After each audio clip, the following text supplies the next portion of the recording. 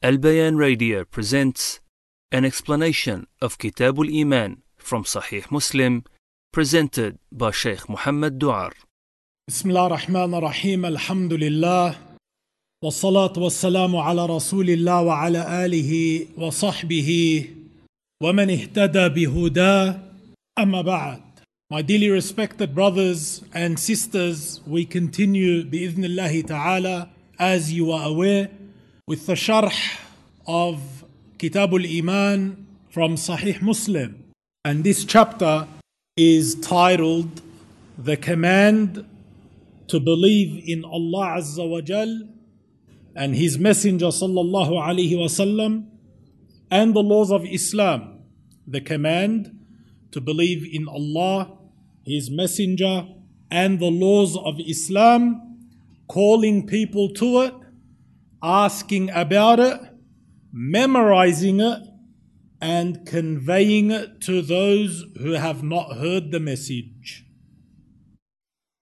And under this title or this chapter, Imam Muslim rahimahullah mentions a number of narrations.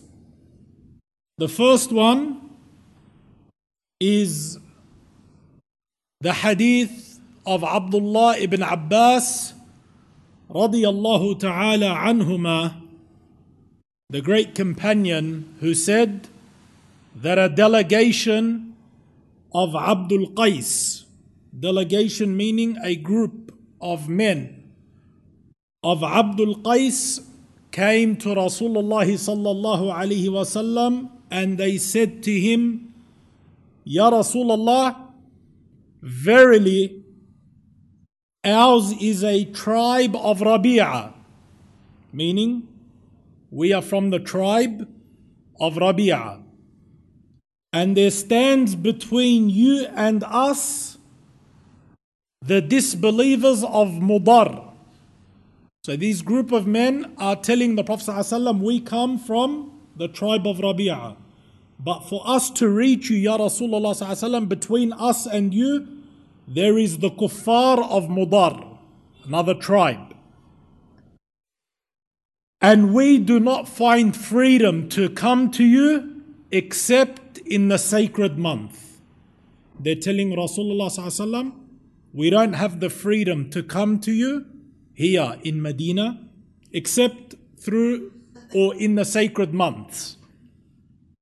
So they said to the Prophet ﷺ, direct us to an action which we should ourselves perform and invite those who live besides us.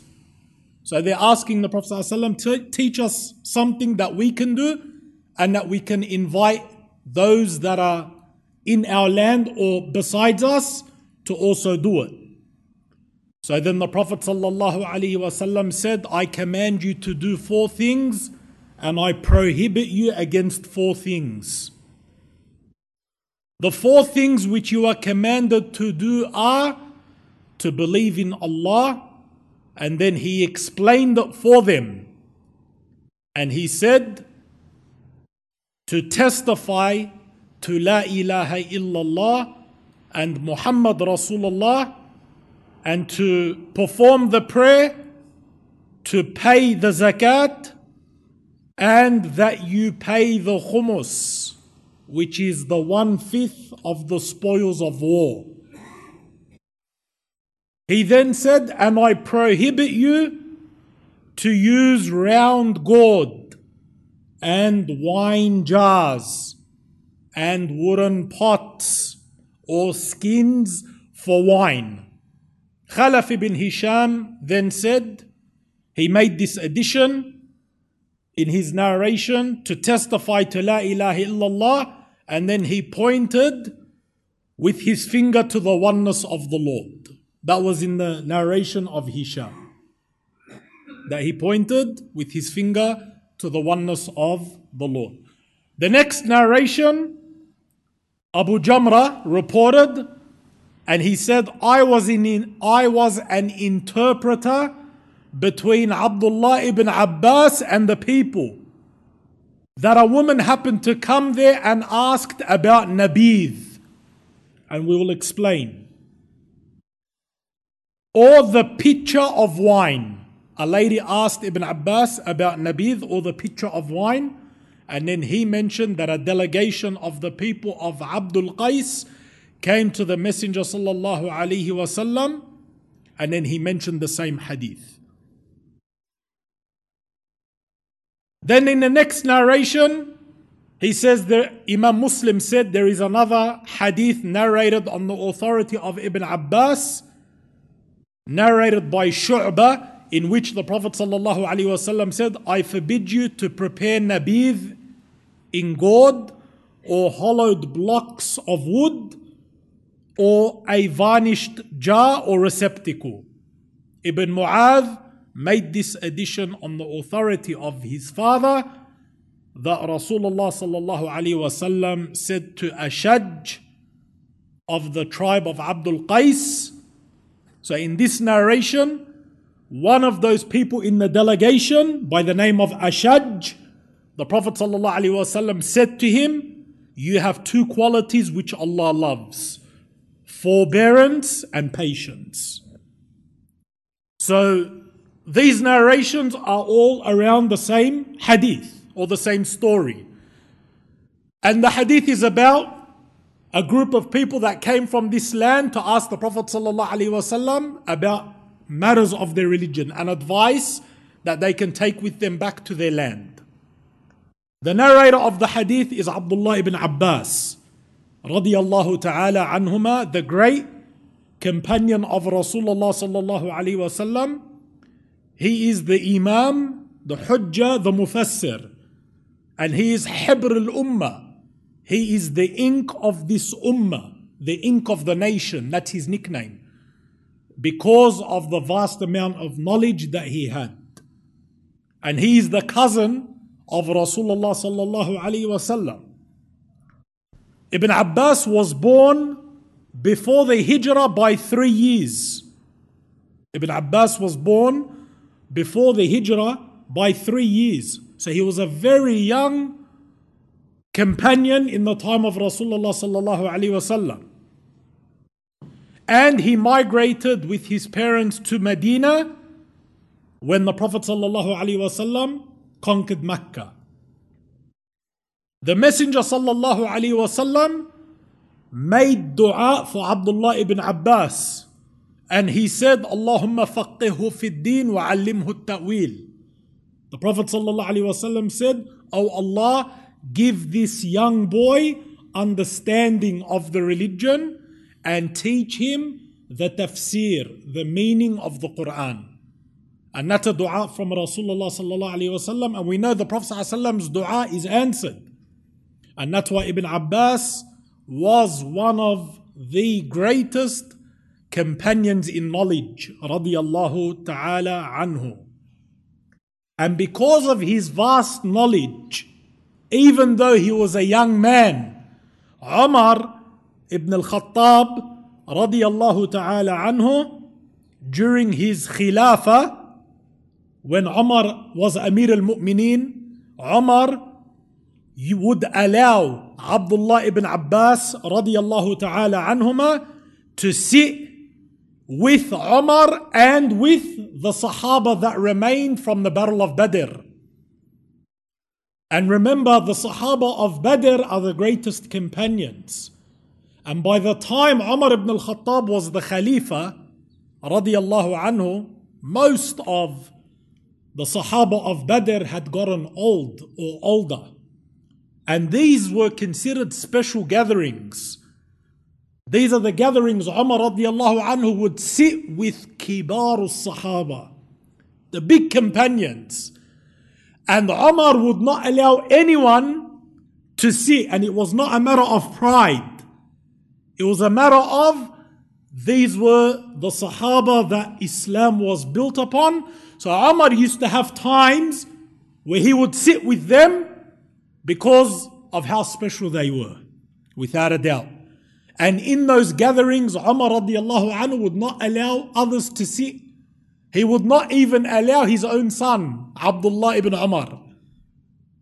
But Abdullah ibn Abbas from how knowledgeable he was, Umar ibn al-Khattab used to allow him even though he was a young man. So one day the Sahaba radiallahu anhu, the companions of Badr, jokingly they asked Umar ibn al-Khattab, they said, Ya Amir al-Mu'mineen, you don't let our kids sit in these gatherings but you let Ibn Abbas. Why? So then Umar ibn al-Khattab wanted to teach him radiallahu anhu why he allows Ibn Abbas in these gatherings. So then he asked them a question about the Quran. He said, Surah Al-Nasr, the famous surah, إِذَا جَاءَ نَصْرُ اللَّهِ وَالْفَتْحِ. He asked the big companions, he goes, why was it revealed?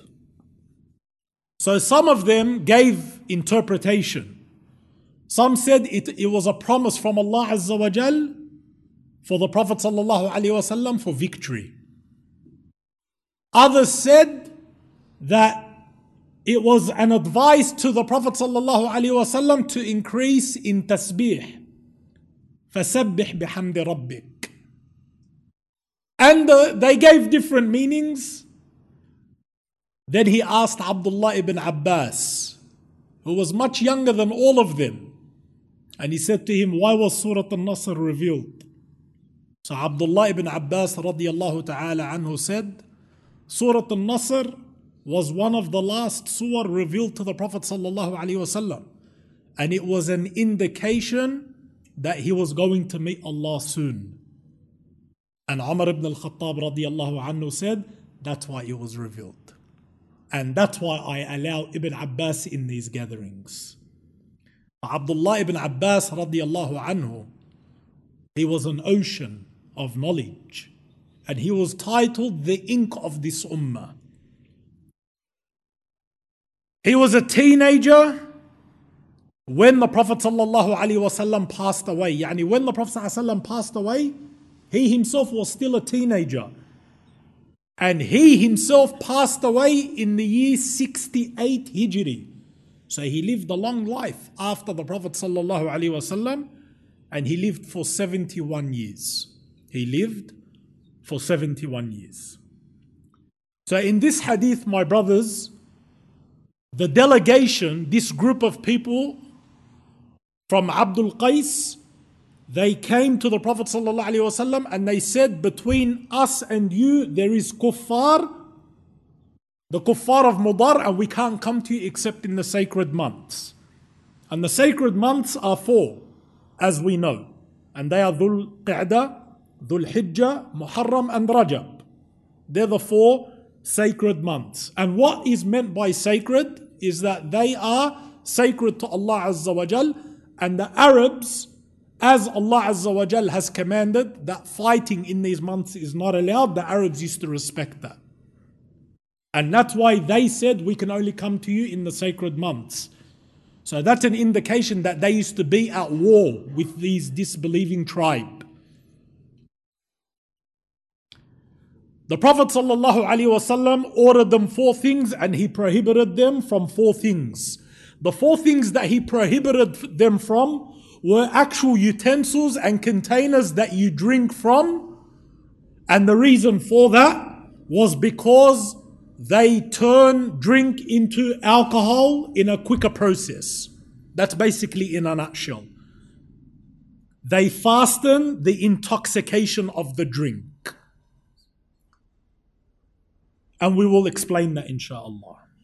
So this hadith, there's a number of lessons that we take from it. And from the greatest lessons we benefit from this hadith is that it is a clear proof used as a dalil to show that actions are part of Iman. Actions are part of Iman. We've mentioned this many times before. Ahl Sunnah wal Jama'ah, they include actions to be from Iman. The people of innovation such as the Murji'ah, they say no, actions are not from Iman. How do we know from this hadith that actions are part of Iman? Because the Prophet ﷺ said, I command you to believe in Allah, and then he explained the belief in Allah to be the shahada, the salah, and the zakat and the spoils of war. These are all actions. And that's how he explained Iman in Allah. So that shows actions is from Iman. This is one of the many proofs to prove that point.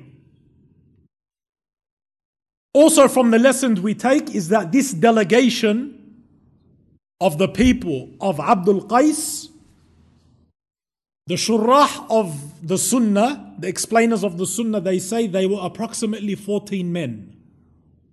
They were approximately 14 men, and their elder, the oldest one from them, was that man Al-Ashaj, who the Prophet ﷺ said, you have two qualities that Allah loves. The reason why they came to the Messenger ﷺ, what made this group of people come from their tribe to the Prophet ﷺ? The reason why they came is because there was a man by the name of Manqadh ibn Hiyan. Manqadh ibn Hiyan was from that tribe. Manqadh ibn Hiyan was from that tribe, and he came to Medina with dates. Manqadh ibn Hiyan was from Abdul Qais, and he once came to Medina with dates to sell. And the Prophet ﷺ walked past him. And the Prophet ﷺ knew that he's not from Medina. This man is not from Medina. So the Prophet ﷺ began to speak to him. And that shows you the Prophet ﷺ, how he was. If he saw someone that he didn't know, he would approach them and take the opportunity of giving them da'wah. So he spoke to him, and then subhanallah, Manqadh radiyallahu anhu became a Muslim. When he became a Muslim, he learned Surah Al-Fatiha. After he learned Surah Al-Fatiha, the Prophet ﷺ asked him about his tribe, where he comes from, and who their leaders are. And Rasulullah ﷺ wrote a letter for Manqadh to give to his people, which is Abdul Qais. So when they received the letter, they came to the Prophet ﷺ to ask him about Iman and Deen. Look at the barakah. Look at the barakah of the Prophet ﷺ's da'wah. He met one man, asked him about his tribe, wrote a letter, and then the tribe sends a delegation coming to the Prophet ﷺ to ask him about Iman and their religion. They became Muslim. So this is the story behind this group or this tribe that came to the Prophet ﷺ. Rasulullah ﷺ said to them, I command you to do 4 things and I prohibit 4 things. So the 4 things that he commanded, the Prophet ﷺ said, I command you 4 things, but he actually mentioned 5 things. He said, I command you 4 things, but in that hadith he actually mentioned 5 things. He mentioned the shahadatain, the salah, zakah, fasting Ramadan, and then he mentioned the spoils of war, that you give 1/5 of the spoils of war to Allah and His Messenger. The scholars gave a tafsir of this. They said that the Prophet ﷺ really he commanded 4 things, and the 5th, which is the spoils of war, he just added it at the end. So he really ordered the 4, which is the shahadatain, the salah, the zakat, and the sawm. But then after it, he said, and I also command you 1/5 of the spoils of war. And the reason why the Prophet ﷺ added the spoils of war in particular to them is because they were from a land where there was an enemy. They said it to the Prophet ﷺ, we can only come to you in the sacred month because us and you, there is the tribe of Mudar, the kuffar. So because the Prophet ﷺ knew that they're at war, he reminded them that whatever you gain from the spoils, 1/5 is for Allah and His Messenger, sallallahu alaihi wasallam. In this hadith, the Prophet ﷺ didn't mention Hajj. He said, I order you 4 things. And he mentioned the 4 pillars, but he didn't mention Hajj. The scholars said because at that time, Hajj was not yet obligatory. Hajj was not yet obligatory. We also benefit from this hadith, as we mentioned, that actions are part of Iman, since the Prophet ﷺ included the Salah and Zakah and fasting to be part of Iman. And this is a proof that the actions of the limbs are from Iman, as opposed to the Murji'ah who said Iman is only belief in the heart. The hadith is also proof that Iman also consists of sayings. And that's the Aqeedah of Ahl Sunnah. Iman is sayings, belief and actions. Because he mentioned Iman here also to be the Shahada, which is something that you utter. And the Prophet ﷺ explained Iman in this hadith the same way he explained Islam in the hadith of Jibreel. Pay attention. Remember the famous hadith of Jibreel? When Jibreel asked the Prophet ﷺ, what is Islam? He answered with what? The pillars of Islam. Here, he said Iman is the pillars of Islam. And that's to show you that Islam and Iman are the same. They work hand in hand. And the hadith is also a proof that every mu'min is a Muslim. But not every Muslim is a mu'min, as we have mentioned before. To be a mu'min, it's a higher level than being a Muslim only. The hadith, we also benefit that the spoils of war, it is obligatory for 1/5 to be for Allah and His Messenger, even if the Imam is not fighting in the army. Because the Prophet ﷺ told them the spoils of war, you have to give 1/5. Even though him who is the Imam, Rasulullah ﷺ, he was not fighting in that particular army. We benefit from this hadith also the 4 things that the Prophet ﷺ prohibited, and the prohibition of al-intibadh from them. And what is intibadh? Intibadh is the making of nabidh. And nabidh is a drink. When something like dates and water is left in a container and then it is drank as a drink before it becomes an intoxicant. If you get dates and water and you put it in a container, you got a container, you put it with water and you add dates to it and you leave it for a period of time, that's nabidh. But if you leave it long enough, it becomes an intoxicant and then it's haram. But to drink it before it becomes an intoxicant is halal. It's allowed. And that's called nabidh. Okay? In this hadith, the Prophet ﷺ, he prohibited them from doing nabidh in those 4 types of containers, which he mentioned. Why? Because these containers, they quicken the process of intoxication. They make the nabidh become intoxicating quicker than other containers and utensils. And the scholars of Islam, they differed whether these 4 containers remain haram or not. The ulama, there's a khilaf. Are we still prohibited from drinking from those 4 containers or not? Some scholars said this ruling is mansukh.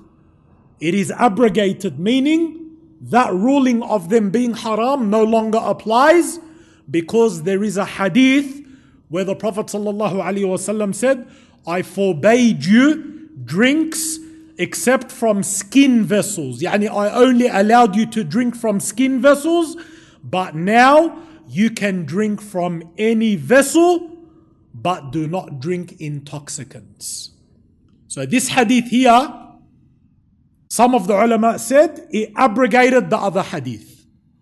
So it's okay to drink from any utensil as long as your drink doesn't turn into an intoxicant. And this is what many of the scholars lent towards. And some of the ulama said, regardless if it's mansukh or not, the tahrim is for the intoxication. As long as the person avoids all types of intoxication, inshallah he is safe. Regarding the second narration, we benefit also from it that you ask about a person's name who is seeking something. Because when the delegation of Abdul Qais came to the Prophet ﷺ in the second narration, he asked them, who are you and what's your name? They're coming to seek something from the Prophet ﷺ, and the Prophet ﷺ asked them for their names or what their name is. And that shows you the Prophet ﷺ's manners. That it's nice to know the people that you're talking to. It also teaches us being generous before knowing the reason for what the person came to seek. To be generous and kind and well-mannered before you know what the person is coming to ask you for. The Prophet ﷺ in the second narration, he commanded them to memorize what is obligatory upon them to know from their religion. After he mentioned the 4 things he ordered, he said to them, memorize it. And that shows you the encouragement of learning your deen and memorizing what you must memorize. Because he taught them the fundamentals, the shahada, the salah, the zakat, the sawm, and the spoils of war for them. And he told them memorize it. And that's an encouragement for us, my brothers, especially those who take knowledge seriously, that you must memorize what requires to be memorized. This is very important. To be a true student of knowledge and seek knowledge, you must write, you must listen with an open mind, an open heart, you must avoid sins, and you must try your best to memorize. This is what it means to be a student of knowledge, a true student of knowledge in Islam. We also benefit that the companion Al-Ashaj, his name is Al-Mundhir. Al-Mundhir Al-Asri. That was his name. And he's the one the Prophet ﷺ said to him, you have 2 qualities that Allah loves. Forbearance, hilm, and patience, anat. And subhanallah, if Allah loves those 2 qualities, we should strive to have them. Hilm is forbearance. Being forbearing towards your Muslim brothers and your sisters, not being harsh, not losing your temper on them quickly, that you are patient even with some of the difficulties that you face from your brothers and your sisters. This is a quality Allah loves.